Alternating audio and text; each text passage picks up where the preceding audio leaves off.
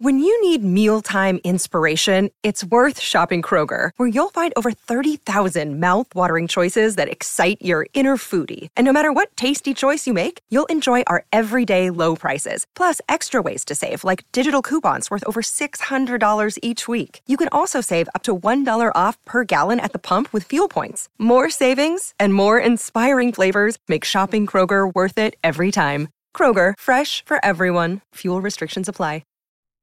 We are back.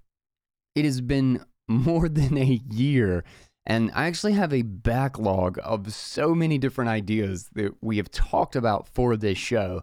I'm sure plenty of people out there thought that this thing was dead, that Shitcoin Insider was not coming back, especially with no output despite the unbelievable amount of incredible content that the shitcoin sphere literally never stops delivering. But just even for this episode, this took us like a month to put together because the internet gods just did not want this to happen. We had to reschedule this thing like, I think 4 separate times. And even then the insider was not able to make this episode. He had some family matters come up, but we went ahead anyway. And he will be joining us on the next one, which we have already recorded. And more episodes will be on the way. But today, we have Cory Klippsten.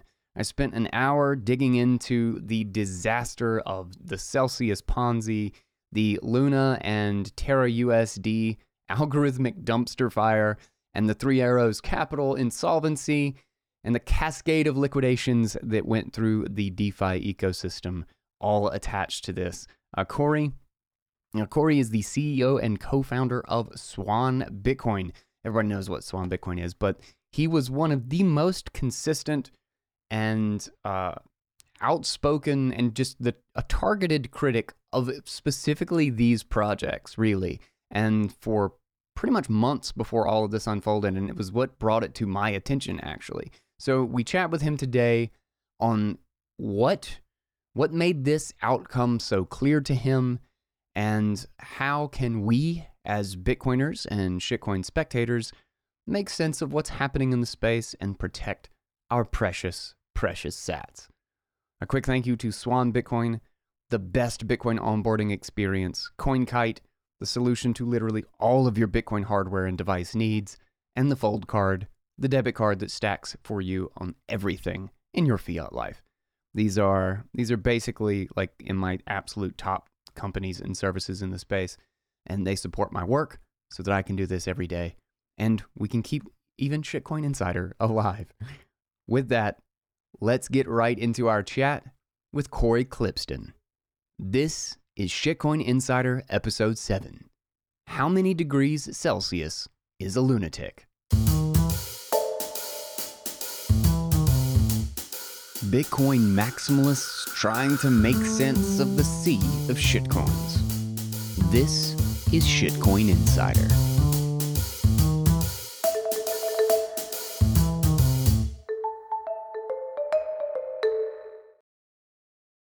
All right, so one thing, as someone who has a podcast that has not been updated in a year, but has a podcast called Shitcoin Insider, I have done this. The Luna shit in particular really kind of came out of nowhere for me. I was not paying close attention to what was going on. Honestly, the only reason I started hearing about it was because of you. So let's just start out. I want you to give me your breakdown of how you stumbled upon, like, what kind of caught your eye about the Luna and Terra USD situation, and why you started calling it out, because there was nothing obvious to me. I mean, I guess it was a huge project. It was a freaking huge project, but I just wasn't aware of it, I guess, Yeah. you know? But give me the story there that walked us into that. Yeah, I mean, what basically where they effed up was trying to come near Bitcoin, because that meant that Bitcoiners were going to take a closer look. And since they didn't have the goods and they were shady as hell, like, if you try to get close to Bitcoin and you're full of shit, Bitcoiners are going to take a close look, and you're going to have problems because they're going to tell everybody what they find. So, you know, I mean, it was going to die anyway, eventually, because there's no such thing as a decentralized whatchamacallit, decentralized algorithmic stablecoin is an oxymoron. Like it literally can't be decentralized. You have to have a centralized team conducting open market operations to defend the peg. Otherwise, like it'll die. It'll die eventually anyway, because at some point that centralized team I was about to say up. They had a centralized entity backing it up, and it still failed.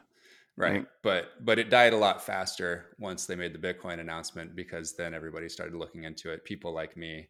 And then, a couple weeks later, Len Alden and others started writing about it and pointing out that this is an actual Ponzi scheme.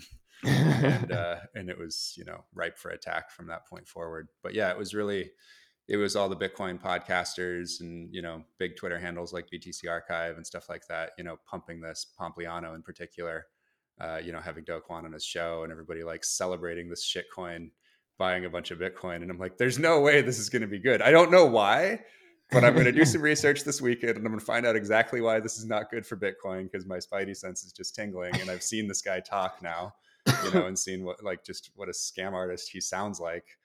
And it took about 45 minutes, a couple of YouTube videos, and just a little bit of, understanding what the dynamic was with the Anchor protocol and how that worked. And it was like, oh my God, that's a Ponzi scheme. Yeah. Do you want me to just really quickly lay out what the Ponzi scheme was? Yeah. Why not? Cool. Yeah, just in case. So so basically what they had was Luna, which was just a normal, layer 1 Ethereum killer shitcoin pump and dump by Polychain and Pantera and some others. And as usual, they found some, Stanford CS kid, from Korea, whatever, that, seemed like a genius, but isn't actually. And, so they kind of pump that up and promote it. And, he built out the usual crap that all these L1s have with the automated market maker and blah, blah, blah. And all these, trumped up partnerships and pretending that there's stuff going on with, oh my God, we've got this partnership with blank. And then, you go check with the company and they're like, what? So they had like 40 of those in the Luna ecosystem. We gave them a debit card. I don't Right, exactly. Yeah. So the usual sort of like logo vomit slides where like not one of them actually checks out. And then they decided to do a decentralized, supposedly algorithmic stablecoin, basically copying Basis, which was something that was actually like a pretty sophisticated and relatively upstanding group of, well-meaning, ill-informed Silicon Valley types back in like 2017, 18, who, to their credit, shut it down when they realized that it was an impossible thing to do without it being a centralized entity, and therefore it would be a security. So they actually shut it down and refunded, the 90% of the money that they'd taken from investors that they didn't spend yet, which was kind of them. A year later, after they shut down in 2018, Do Kwon, under the pseudonym Rick Sanchez, took their code and launched Basis Cash and built it up to 65 million of assets in Basis Cash, and then it went to zero. So he already had some experience with this exact setup. He did it already, calling himself Rick Sanchez, and it went to zero.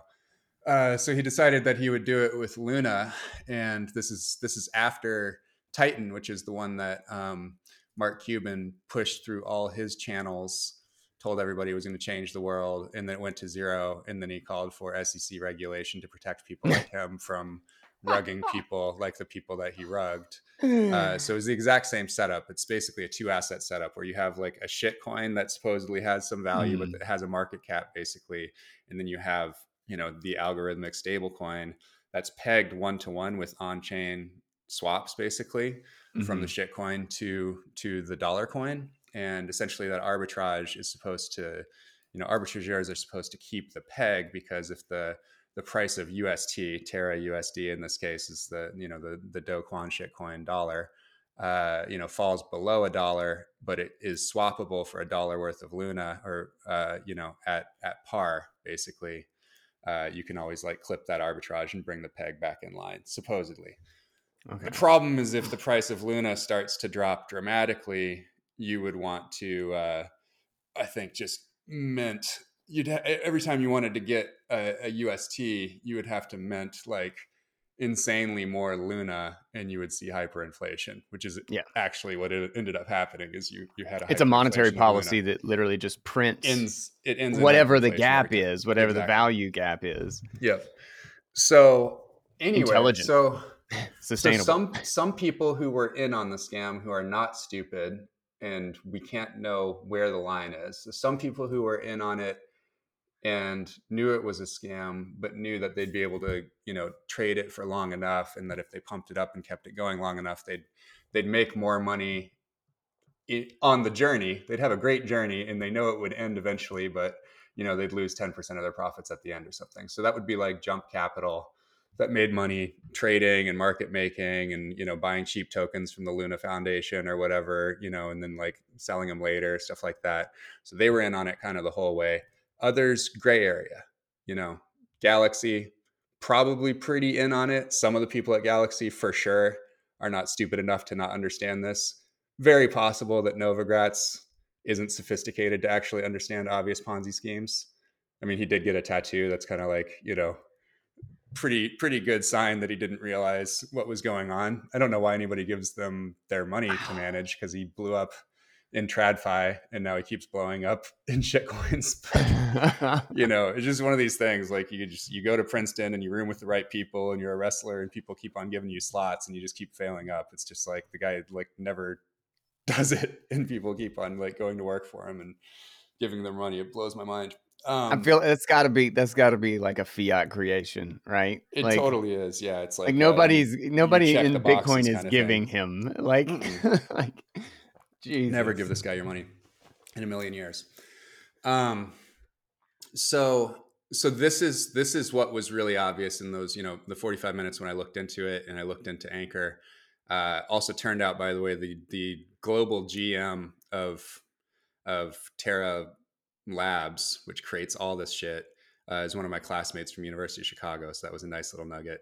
He's since changed his LinkedIn and said that he was like a part-time consultant, but a few months ago it said he was general manager of global.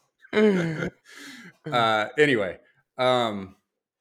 so yeah, Anchor is another protocol that, Do Kwon coded in his dorm room or whatever last year. And all Anchor is you check in UST. So you stake UST and they give you 20% interest, risk-free. Huge air quotes around the risk-free, by the way. I mean, that sounds perfectly reasonable. Sounds amazing, right? Sounds great. So all I looked at is like, okay, so they're giving you 20% interest. Who's paying the 20% interest? Okay, so there's this Anchor Reserve, and the Anchor Reserve keeps getting topped up by Luna, like the company, and also by Jump Capital. Now, why would these people give away $1.5 billion over 6 months or so? They say it's for marketing. You could buy every ad on the Super Bowl and name a couple stadiums for $1.5 billion. So what is really going on here? Like that's not marketing budget. You're just giving people money for free. Why would you do that? Well, you must be making more money. Where's the squeeze? Where do you actually make that money? Oh, okay. Here it is. The market cap of Luna goes up by more than the market cap of UST as people park money in UST, because it seems to dummies that it's proving the viability of the Luna UST ecosystem. Yeah. So if UST market cap went from like 6 to 7, the market cap of Luna would go up from like 20 to 24. And who owns all the Luna that they printed for free and gave to themselves or sold cheaply to their partners like Jump? Those mofos. Right. And what are they doing when the price of Luna spikes and there's high volume Luna trading days? Selling. They dump it. Exactly. Yeah. So we'll see exactly how much Do Kwon sold over the past year, but it appears that it's very possible it's in the billions. Nothing he's said on Twitter ever really checks out as being true. He's a duplicitous con artist with some coding skills, and just a psychopathic, sociopathic ability to just lie to people's faces. So yeah, it's going to be a long trip here, unpacking what exactly happened. I suspect all the big guys will get away with it, because they usually do. And in some ways, they found this mechanism and they found this guy that was willing to just like it's really hard. You get people, running some of these things and like they still have a bit of a conscience, so like most of these altcoins, like, it takes a real sociopath like a Hoskinson or a Do Kwon to like actually get out there and have like this universe that they've created in their head that they can like expound upon and like, you know, tell all these stories about and like, you know, almost make themselves believe it to the point that it seems credible to people that don't look into it. You think Richard Hart believes it? Not at all. Not at all. He's just playing some 4D chess with a bunch of dummies. Yeah, he's deliberately created a filter bubble, and like he's just using. I mean, you read like he's literally just taking like Robert Greene books and running the playbook. You know, like 48 Laws of Power, The Art of Seduction, like The Laws of Human Nature, or whatever. Like all, you know, those are just books that are basically like compendiums of historical stories that fit different themes and break into different topics. But all these amazing, you know, charlatans and con artists from the Middle Ages and the Renaissance and stuff that would go like city state to city state and just like bring the wealth that they'd extracted from Venice and then go to Vienna, roll in looking all rich, tell people how to get rich like them, but actually take all their money and then roll into Paris and do it again. There's like dozens of these guys that just crushed it. That's literally the story of fiat. I mean, the story of crypto. Excuse me. That's the story of crypto. Exactly. Yeah. So I think this Richard Hart thing, I mean, Jesus, he's really good at it because he created this character and he's just like going and just buying expensive shit with your money. and then people are rooting for it. That's a whole other thing to unpack, which we can get into, but it's basically that bag holders have this incredible unconscious and conscious incentive to basically create find out why they're right. Cult-like belief in the founder. Yeah. So you get them, you know, basically they have to believe because they have so much wealth stored in Luna. They have to believe that Do Kwon is a genius and they tell everybody he is. And you get all these people that become like massive fanboys of Mashensky and they call him the machine, the Celsius guy. And, you know, they basically like promote the lies of these people. You know, that's one of like the famous tricks of a tyrant or a dictator is they deliberately lie. Yeah. And they know that once you go along with the lie, if you're like part of their crowd, then you're complicit and you are guilty too. And you will basically defend that cognitive dissonant lie that you also told to the death so that you don't have to admit to yourself and others that you also lie. Yeah. Basically. There's a lot of failure to admit to yourself like going on in all of this. And that's so anyway. Yeah, sorry. But let's get back to Anchor and UST. So fun to go off on little tangents in this space. But so that was basically the scam is that you know, they could dump Luna. They could dump more Luna than what they were paying out to people in interest on Anchor. Yeah. So you just and the lockup was just a supply shock to support the appearance of the narrative working. 100%. And like the thing is, if you're only paying 20% interest, like it doesn't even have to go up by more, just by more than like 20%. Yeah. Per year. Like as long as Luna goes up a little bit, you know, as long as your Luna stack goes up by more than what you are paying out in interest in Anchor protocol, and you can sell that into pumps, then you're got a money printing machine. So in a lot of ways, sharing just enough of the Ponzi with the participants to make them play along, make them stay around. What's kind of funny about it is basically an OTC desk working with a protocol realized that they didn't need the venture capitalists, the Andreessen Horowitzes in the middle of it for once. They could get rid of the long con of building the ecosystem and, you know, convincing people of all this stuff. And you didn't need as many like Telegram groups and, you know, Twitter bullshit. And you didn't have to go like start, you know, windmill orphanages for orangutans in Ethiopia or whatever these shitcoins usually do. You know, you didn't have to do any of that marketing crap for like 3-4 years to get your pump. You could just literally bribe people to pump your coin, you know? So that was the Luna Ponzi. And so these Telegram groups that I'm still in some cases with crypto fund managers and crypto traders and stuff that I've been in for, you know, 4 or 5 years or whatever, made reference to, you know, the Luna Ponzi back in like December, January, February.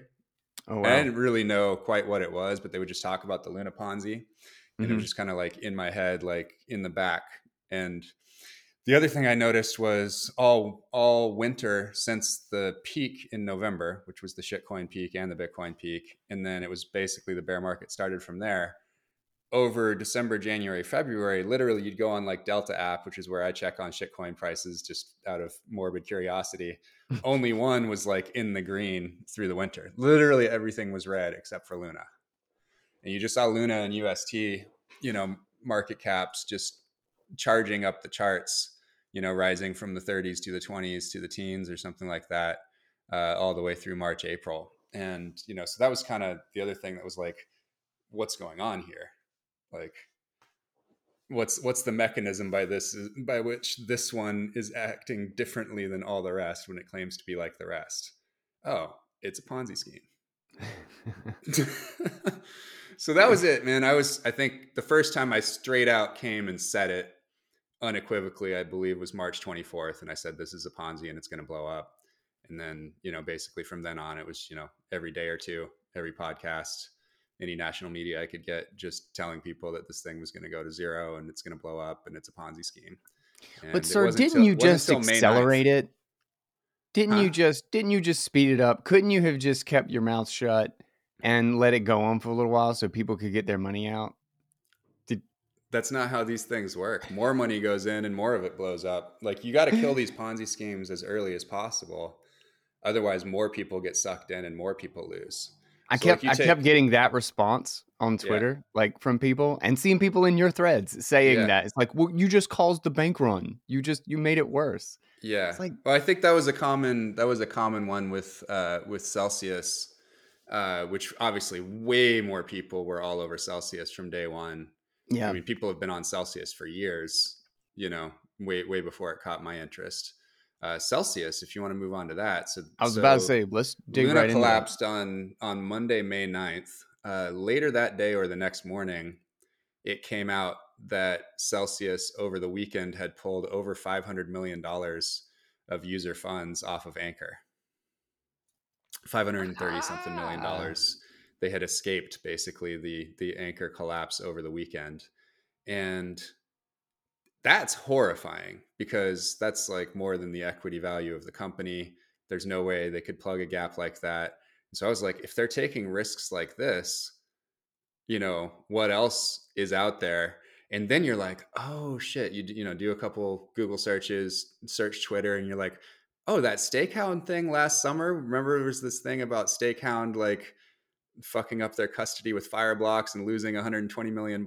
It turns out that was Celsius user money that they lost last summer. And then there was the other one. There was the Badger DAO hack, which, was $100 something million lost. 50 of that was Celsius user money.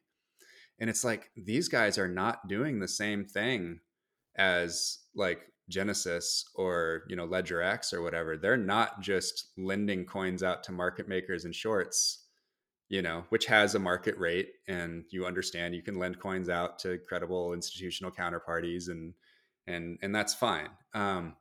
There's a whole other thing about it probably being unethical to gather retail deposits and lend them out to institutional borrowers, because retail basically by definition doesn't understand the risks that they're taking and can't have the access on a one-to-one basis to question the middleman about the risks being taken with their money.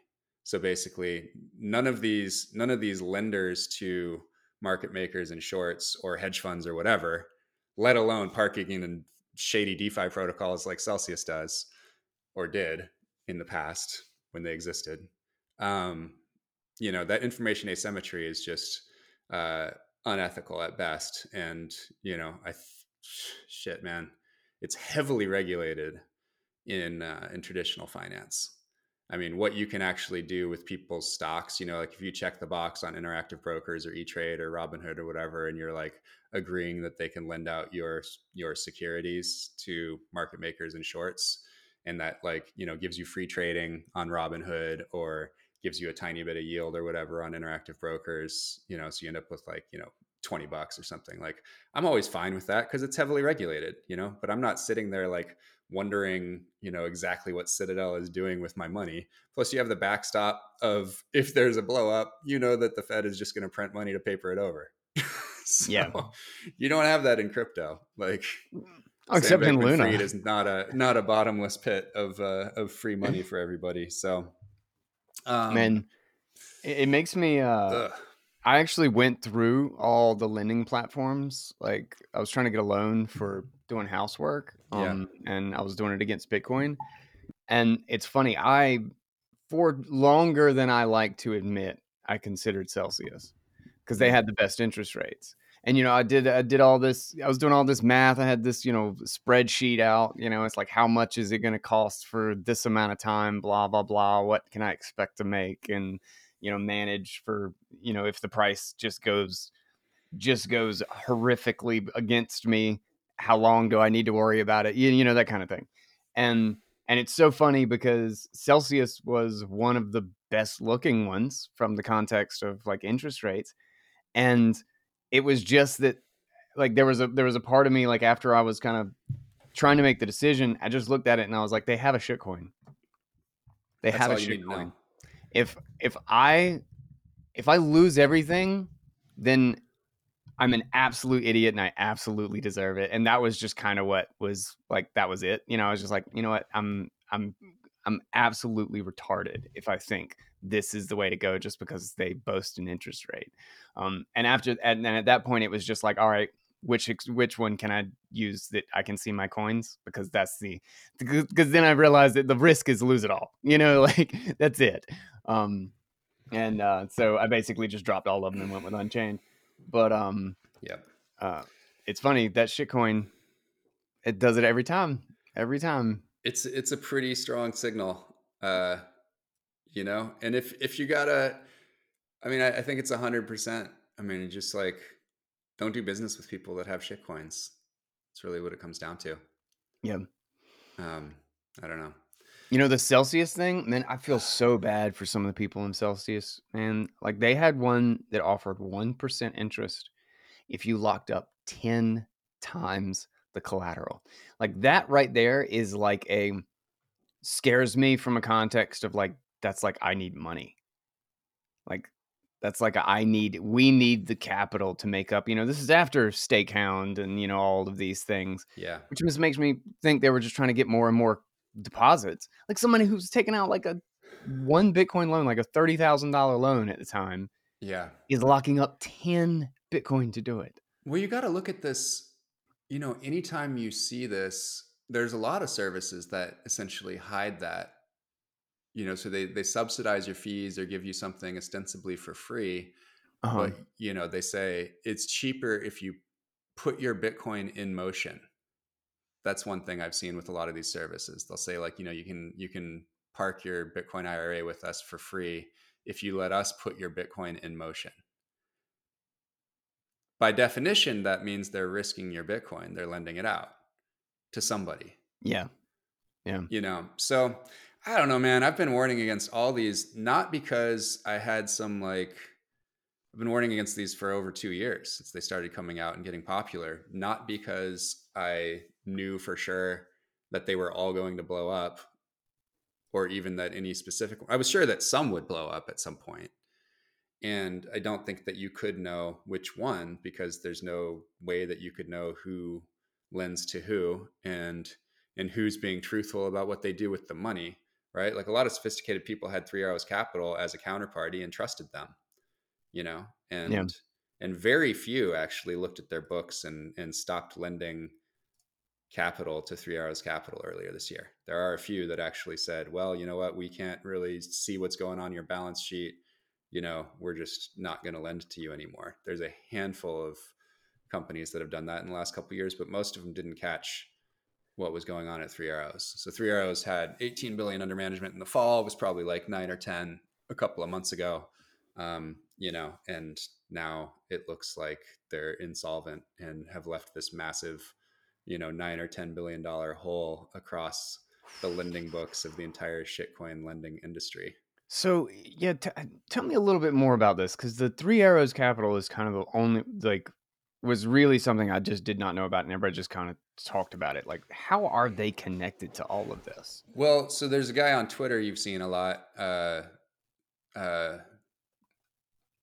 Su, who has like 500,000 followers or something, and he tweets about shitcoins all the time. And people often think that he might be tweeting so that because he's front run something he was about to tweet about, or he's trying to crash something so that he can pick it up on the cheap and stuff like that. But he's been around a long time, so some of I've this actually is read just a couple of path his things dependent. on the show ages ago. He has Right. some really good old articles about proof of work and like ownership, like sovereign ownership and stuff. Right.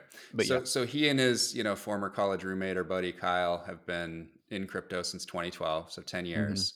And, they've ridden a couple of bull markets and they ended up with a lot of capital and a reputation for whatever reason. I kind of look at this a lot like, someone of average talent that happened to get a job with Google in like 99 or 2000 and ended up really fucking rich, but kind of sucks, call it the Tim Armstrong. This guy like went to Connecticut College and he was like a kind of a media sales guy in New York or whatever, knew enough people to run sales for Google when it was tiny, ended up basically growing this massive pile of Google stock wealth and reputation in the ad tech industry and the media industry by being the head of Google sales. And so then he leaves and they make him CEO of AOL, and it's like, oh, this dude was just lucky as fuck. He's a dumbass. And that's basically a lot of these crypto fund managers. Like they would never make money trading against Citadel or Point72 or whatever in traditional markets. They're just lucky to have ridden this thing up. They were willing to make the trips to Asia. They hang out in the little Telegram groups for the insider pump and dumps. And like, I think they just kind of, rode this crypto thing up. Being an insider makes you more of an insider, basically. And so I think it's just really path dependent on being early. There's a real estate agent out here in LA that's managing like $1 billion of shitcoins at this point, because at one point, he got in early enough in like 15, 16 and did all the trips to Asia and, pulled together like 900K of his friend's money and wrote it up on a bunch of Asian shitcoins like, Quantum, Qtum, whatever, and some other ones, and got in with the hash guys in Korea. And, all of a sudden he's sitting on 20 mil, and then that helped him raise to 100 mil. And then he caught the bull run the last couple of years. And all of a sudden he's managing, some massive hedge fund guy carved off like, 0.5% of his money and gave it to these guys. And he has a credible partner with the whole private equity background now and the whole deal. That's crazy. Nice guys, by the way, other than their shit coining. Like it's the first guy that made me read Digital Gold back in 2017. Like a week after I discovered Bitcoin and crypto, they were like, there's a lot of shitcoin stuff going on. They didn't call it that. They were like, there's all these amazing ICOs, but you should start with Bitcoin. So, I'm sorry for kind of subtweeting you guys here, because they at least did force me to start with Bitcoin back in 2017. That's something, I guess. Yeah, it's something. Anyway, there's some redeeming qualities there. So Three Arrows Capital again. So yeah, I mean, these guys blowing up just left a massive hole in everybody's loan books. And only the ones that avoided that basically through luck, because this was, kind of a gold standard counterparty. This is somebody everybody lent to. So either you avoided it through luck or through size. So Genesis is rumored to have had exposure. That's the biggest loan book in crypto and Bitcoin. And, they're just big enough to soak up the losses or to like work out of it basically. But, if that had become touch and go, I mean, you want to talk about crypto winter if Genesis went under. Oh, dude. Really? That's the only one I've been keeping an eye on and just trying to like tap my network to see if like it's good, because like, yeah, if you got an inkling that Genesis was going under, like as a fiduciary, well, I'm not a fiduciary of any sort, but just as a manager of like Swan's company treasury, if I thought Genesis was going under, I'd probably sell some Bitcoin at 20K. Wow. Just to make sure I had a little extra cash for a deep winter. To eat it up. Yeah, No but it kidding. looks like they are probably fine. Do we think, is the unraveling of this unraveled, do you think? Or like, are we still yet to see exactly how much damage was done here? And It's June 27th and it's not over. Gotcha. Yeah. So do you still think there's massive liquidations to come? Yes. Yeah.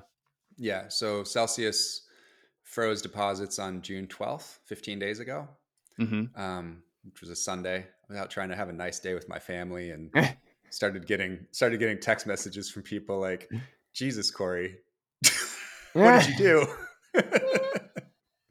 do? Corey did it. Oh my God. Corey But did it. again, like of the ones with that model, if you look at like how risky was your business model and like how shitty was your operation on one axis and like how big are you on this axis? Like, or just do you check those two boxes? Do you have a super risky business model with shitty operations and are you big? Like Celsius was the worst on the combination of those criteria. Like by far the worst. Like Nexo is big and not quite as risky, and BlockFi is big, significantly less risky. Also ran into problems. If you want to show how like fucking inevitable this shit was, like BlockFi was much better run than Celsius and didn't have all this crazy shit, and their equity is negative. Like it's worth less than zero. Wow. The whole company, which raised at $5 billion 6 months ago, is worth less than zero. Wow. Yeah, like you got to pay somebody. Do you to think take over BlockFi is BlockFi going under right now? Because I've been hearing It a lot depends of on what you rumblings say about going BlockFi. under. I think what they're what they're trying to make sure trying to bail it happens out. is that, so first of all, I think the brand itself has enough positive equity, like enough brand recognition. It's a big consumer name that if they can make all depositors whole, make sure everybody's money is safe and that they get all their coins back. So if they can plug that hole in their balance sheet and make sure that they don't lose people's money, I think it will continue to exist. I think if they, change management and change ownership and somebody buys the brand off the scrap heap, I think it will continue to exist as a company with that name. Yeah. Is I think what will happen. But is it the same company? I think everybody has to go, and I think like, again, I still come back to like, these are financial companies. So like why do you think that someone who comes from like, gray area online marketing businesses, in Asia, like the crypto.com guys, like why are they going to be really good at managing risk? Mashinsky, who, lied about raising $1 billion, lied about $3 billion of exits, lied about being involved in the most successful IPO of 2004, lied about being the creator of Voice over Internet Protocol, lied about what he was going to do with the money for his illegal unregistered security offering, the Celsius token, and lied consistently for 4 years about the nature of the business, calling users depositors when they're actually unsecured creditors, saying that banks aren't your friends and that they could say, like, the marketing pitch for Celsius is banks are lying to you. They could easily pay you 8% interest if they wanted to, but they don't. They keep the money. They're evil. Like, he says this shit with a straight face. There's thousands of clips of this guy saying this on YouTube and on Twitter, right? Like, that's his speech. Yeah. And only when he runs up against somebody that's like an actual, who actually knows what they're talking about and doesn't care about decorum when faced with a scammer, will just straight up say, dude, you're lying. I love that Peter Schiff called him out. Like, that was actually a great clip. Yeah, it was a great clip. And how are you making this money? How are you making this percentage? That's risk, dude. That's Bitcoin risk. pays dividends. No, it doesn't. Yeah. Obviously doesn't pay shit. The thing is, like, the reason he couldn't answer it straight is because he was not doing what you could do. You can lend out Bitcoin like on an exchange. So if you're on Binance or you're Bitfinex or whatever, there's a market for borrowing Bitcoin so that people can, use leverage or go short or whatever. And the exchange sits in the middle and mediates that. And then there are also third parties that do that for institutions. And that's a legitimate business. It has risk. You need to evaluate your counterparties. He couldn't just explain, like, we're just giving this to shorts and market makers, because that's not all they were doing. They were parking in a Badger DAO, Anchor, and fucking Stakehound. And it would be obvious too, because they're paying too high a percentage to get the other. So Schiff knows, like, that's going to pay like 1% to 4% or something like that, not 18%, 12%, 9%. Like, that's bullshit. Those rates don't exist in the real world without a ton of risk. Yeah. Anyway, so that's so Celsius and that whole model.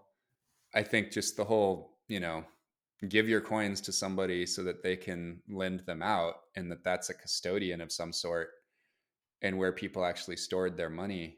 I think that entire business model basically goes away for retail initially right now, because people are starting to wake up to what the risks are. Even if they were lucky enough to escape losing their coins now, the deposits should just dramatically dwindle at Voyager, Nexo, BlockFi, which kind of survived. Huge capital infusions needed to keep Voyager alive and to keep BlockFi alive. As news sort of comes out about Voyager's operation, which also has a shitcoin. By the way, respect. BlockFi doesn't have a shitcoin. Hey, there's something good about them. Hey, okay, all right. So, I mean, God, the stories I'm getting about Voyager, the crazy spreads they have, the just ridiculous machinations of the way that you sort of like claw money out of your pocket like 6 ways from Sunday after spending all the money on Are they just marketing to another get you like in.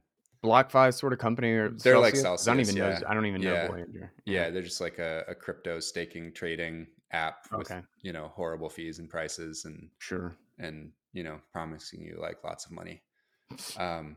A friend of mine actually, so Voyager dropped their maximum withdrawal to $10,000 worth of crypto per day, like a week ago, maybe 10 days ago.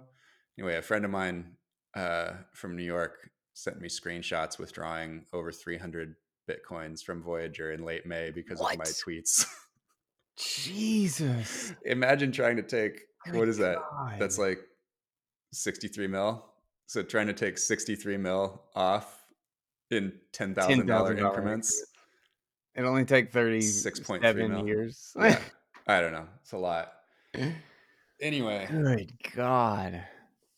Yeah. Yeah, it would take him a year. 2 years. Be about 2 years of daily $10,000 withdrawals. That's a job. That's a full-time job. Yeah. Yeah, like set your alarm. Time for my Voyager withdrawal. Oh my God. And I bet they don't have automatic withdrawals like Swan does. And they charge you, by the way. All these guys charge you for on-chain withdrawals. And some of the times the fees are like egregious too. Dude, that's one of those things that like I can't decide if it's just straight up like, okay, we're just grifting people. Like we're just here to squeeze any money out of anybody that we possibly can. But like the companies that charge like $10 to withdraw, when they're aggregating, like their the UTXOs they print to They're chain batching.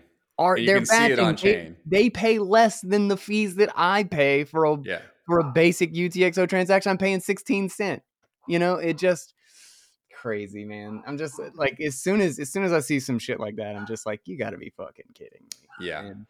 So again, I mean, I don't even need to go like company by company and like name names, but like you look at the backgrounds of the people running these CeFi lenders and look what they were doing before. And you should, as a venture capitalist or as a customer, look at what they've done previously and have zero expectations that they would manage risk well.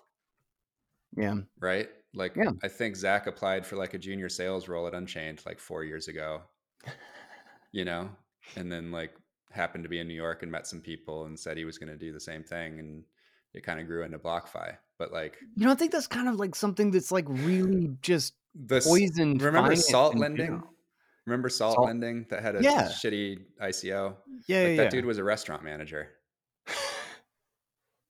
Right? And they had like $1 billion under management at one point or something. I don't know. In no time. What do you expect? I don't know.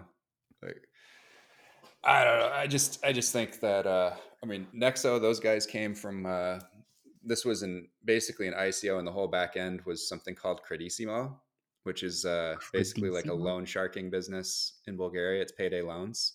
Okay. So that was their business, and then they did an ICO and built Nexo on top of Credissimo. Like, do you really expect that they're going to understand risk management when it gets into the billions of dollars? So they appear to have escaped this time, but claims that we're nothing like Celsius, really should fall on deaf ears at this point. Like, it's the exact same business model, and you lucked out this time. If you have to say that, you're probably in a bad situation. Yes. So I hope people believe me now. As I was telling everyone to get your coins off Celsius, literally put them anywhere, and some dummies were saying, "Oh, well, you're just a competitor," and I was like, "We are not the same business model at all. That is not what we do at Swan. None of like those literally not what we do. We want to have 0 sats under custody. We not only don't rehypothecate, Swan literally cannot access or touch your coins in any way. Only you can touch your coins, even if you use a custodian, even if you use Prime Trust. Your coins are owned in an individual trust account that only you can access. Swan cannot touch your coins. And we're educating you all day long if you're 50 and have never done self-custody. Like, we're doing fucking seminars and sending articles every day, every week, teaching you about self-custody. And you can call like Reed and Jan, and like they'll walk you through it if you want to, or we'll like hook you up with Guy or Sessions or somebody. Like, there's always we'll hook you up with Arma, and like there's always somebody to help you do it. But you don't understand, though, is that your prime audience right there are the morons who are investing in Luna and Anchor. Oh my God. Taking on Anchor to get 10% right a month. Yeah. Or they have these big bags of like company script token, like they own Cell Token, because they've been greedily collecting the extra 50 basis points or whatever in rewards, because if you take it in Cell Token, like you get more. Mm-hmm. And so like, I mean, the moral hazard here is like, if Do Kwon gets away with billions of dollars, if Pantera booked 100x by selling out of Luna when it was like, they're smart enough. This is Dan Moorhead. Like, there's smart people at Pantera. Like, they know, they can figure it out. They can figure out that Luna UST Anchor is a Ponzi scheme, and they made 100x. Galaxy says they profited. Jump obviously made a ton of money. Jump is rumored to have made like $8 to $9 billion profit last year. Dear God, man. So, what is the reason that they wouldn't go do it again? Yeah. And again and again and again.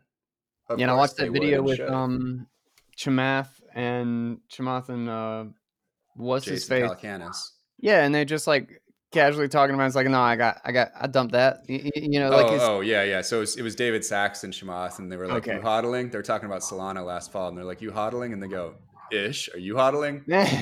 Ish.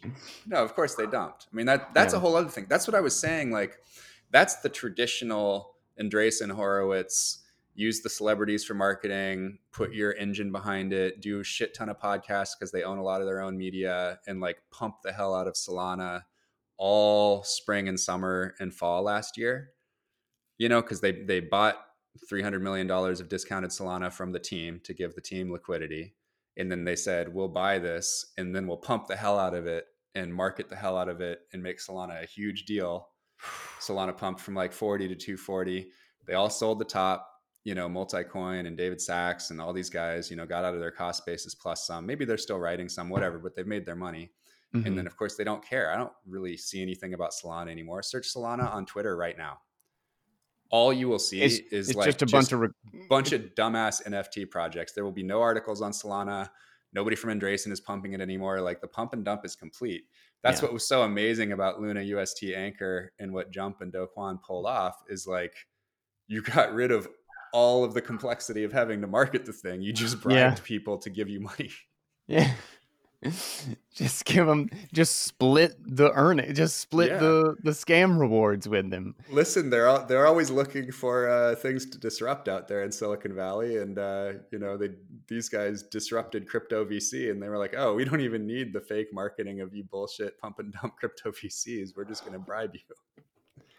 I feel like is this environment going to get worse before it gets better, you think? Like, I mean, because a lot of people did make an excruciating amount of money off of it, and there doesn't seem to be, outside of just this doesn't work in Bitcoin. What's different this time is there are tens of thousands of plaintiffs.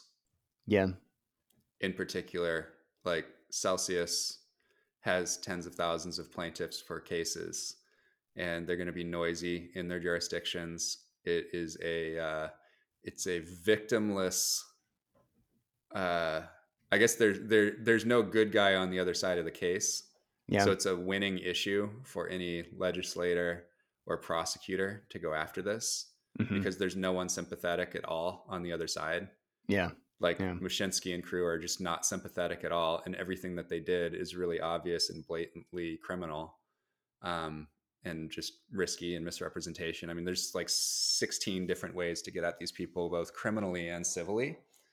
So I think that jumps to the lead spot. There was a lot of rumors about stablecoin legislation earlier in the year.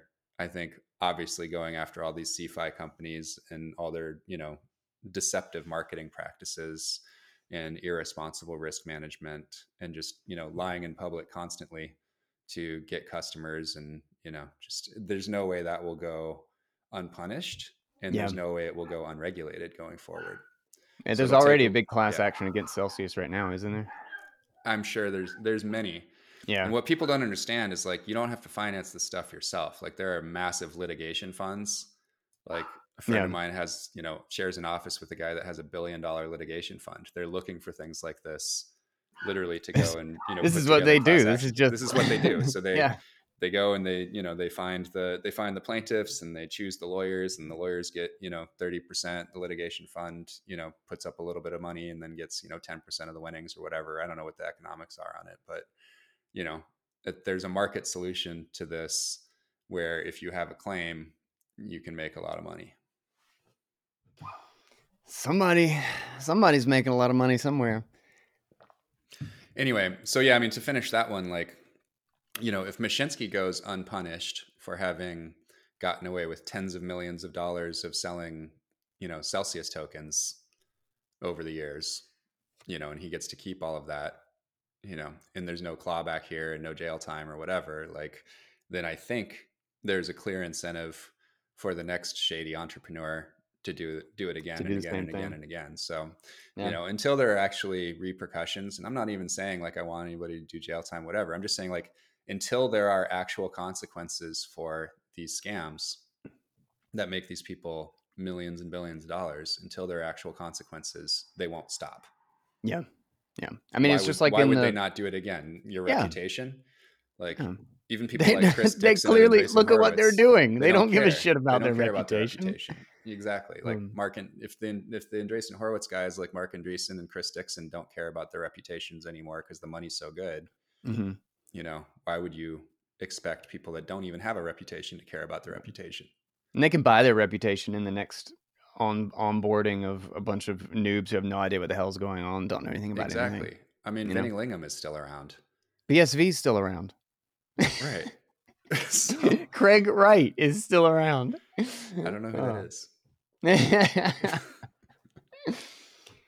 Man, I feel like this is kind of the end game of where we are in finance. Is like crypto is like there's this huge contingent of gambling and this casino market that has blown up in the fiat world, and crypto is like kind of like it's a magic moment of all the gambling, all the arbitrage, all the pointless tokens with nothing behind, like just invent them out of thin air and create hype. It was everything not about, it's just remove all the equity. Yeah. Remove everything that's real. Right. That's so well stated. And the ICO bubbles, it's crazy. Like you saw some of these things get hit by the SEC, like just a handful of them get hit by the SEC, and they paid a fine that was like 100th of what they made. Like, yeah, like these things made like billions of dollars, and they paid like a $10 million fine. I would sign up for that. I rethink myself making a shit coin every time I hear news like that. Yeah, I mean specifically Block One, sold $4 billion worth of EOS during their year-long ICO, and they paid a $24 million fine, which is 0.6% of the proceeds. Like, you pay more to a broker in almost any transaction, so that you get more than that in interest just by lending out the BitMEX. Exactly. So yeah, there's no real incentive there's no disincentive to doing these things at present. Yeah.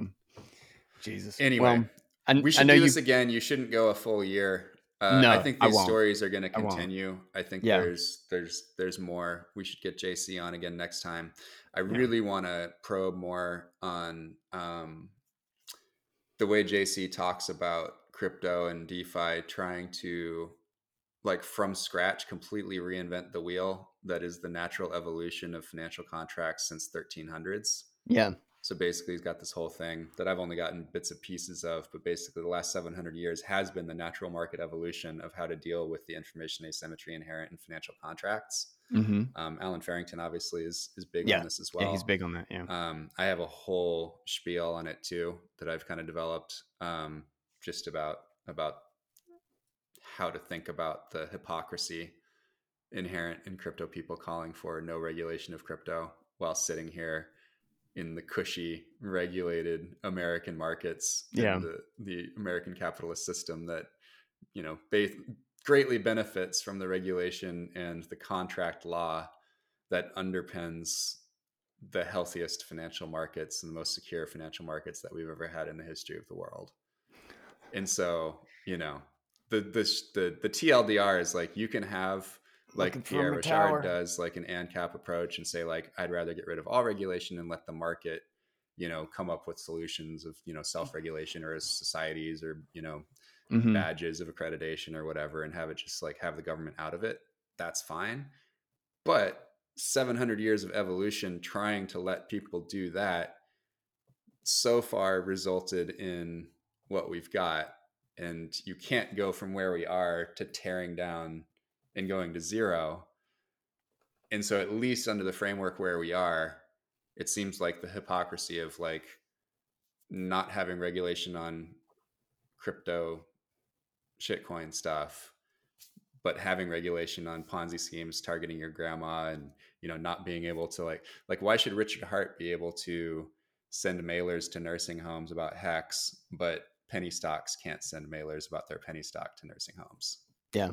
Right. When penny stocks are arguably better than a lot Hex. less of a problem than Hex. Right. Like a lot better. Right. Like, yeah. And you can't advertise, you know, you can't advertise your startup C round on the side of a bus, but you can advertise a shitcoin on the side of a bus or the back of a magazine, you know, with Vinny and Lance Bass and Mr. Wonderful's nice faces on the back page of magazines pumping some shitcoin.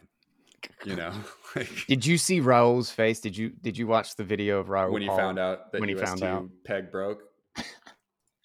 That was my favorite thing for like 48 hours. Yeah, man. Well, listen, there's another thing I think is a really great lesson for everyone in the Bitcoin media space, which is that when you choose a sponsor, you are becoming partners with that sponsor, and you are endorsing that sponsor. It's literally an endorsement deal, and you are lending your brand's credibility to that sponsor. So choose your sponsors well. I think that people understand that those sponsors are making you rich, and that, you know, the shadier the sponsor, the more they're willing to pay for your credibility. Yeah.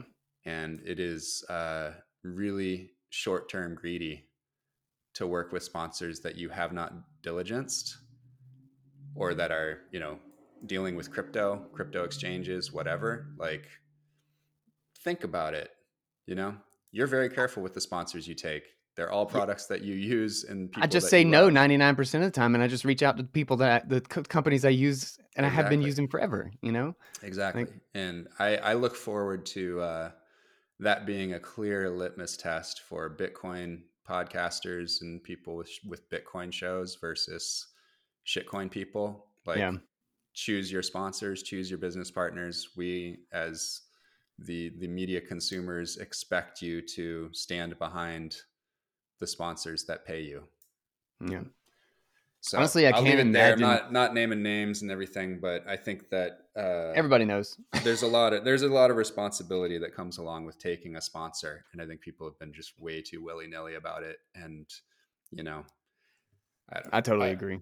I just It's have just had seen the as like benefit of. I'm that thinking part about it a lot of because the we're show. going to start having sponsors on Swan shows. Ah, Right. okay. So we're going to start having ads on Swan Signal Live and on Hard Money and some of these other shows.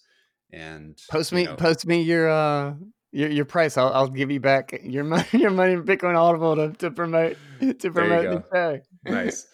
Yeah, we can do tradesies and stuff too. Little readers. Yeah, for and sure. shout For out your sure. show. Done. Look, we're doing business right now. Anyway, all right, I got to run. You put I'm late money to in something. Celsius?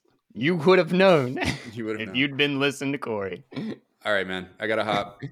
Later, man. We will Dude, talk appreciate soon. it. Okay. Yeah, man. A huge thank you to Corey Clipston for coming on the show. Seriously, thank you, man. And for everybody listening, do not forget to subscribe to the Shitcoin Insider feed. I know you're probably listening to this on Bitcoin Audible, but if you haven't subscribed to Shitcoin Insider, make sure you do so you don't miss the next episode, which is already recorded and will be on the way this week probably. Maximum Maximalism with the Shitcoin Insider. The Insider joins us back on the show finally, and you're not going to want to miss it.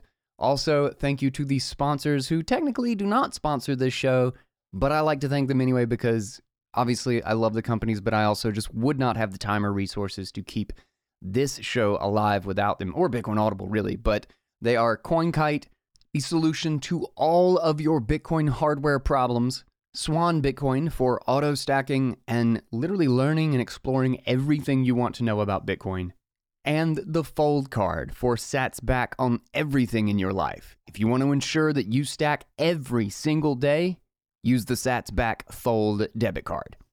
Thanks for listening, everybody, and I will catch you on the next episode of Shitcoin Insider.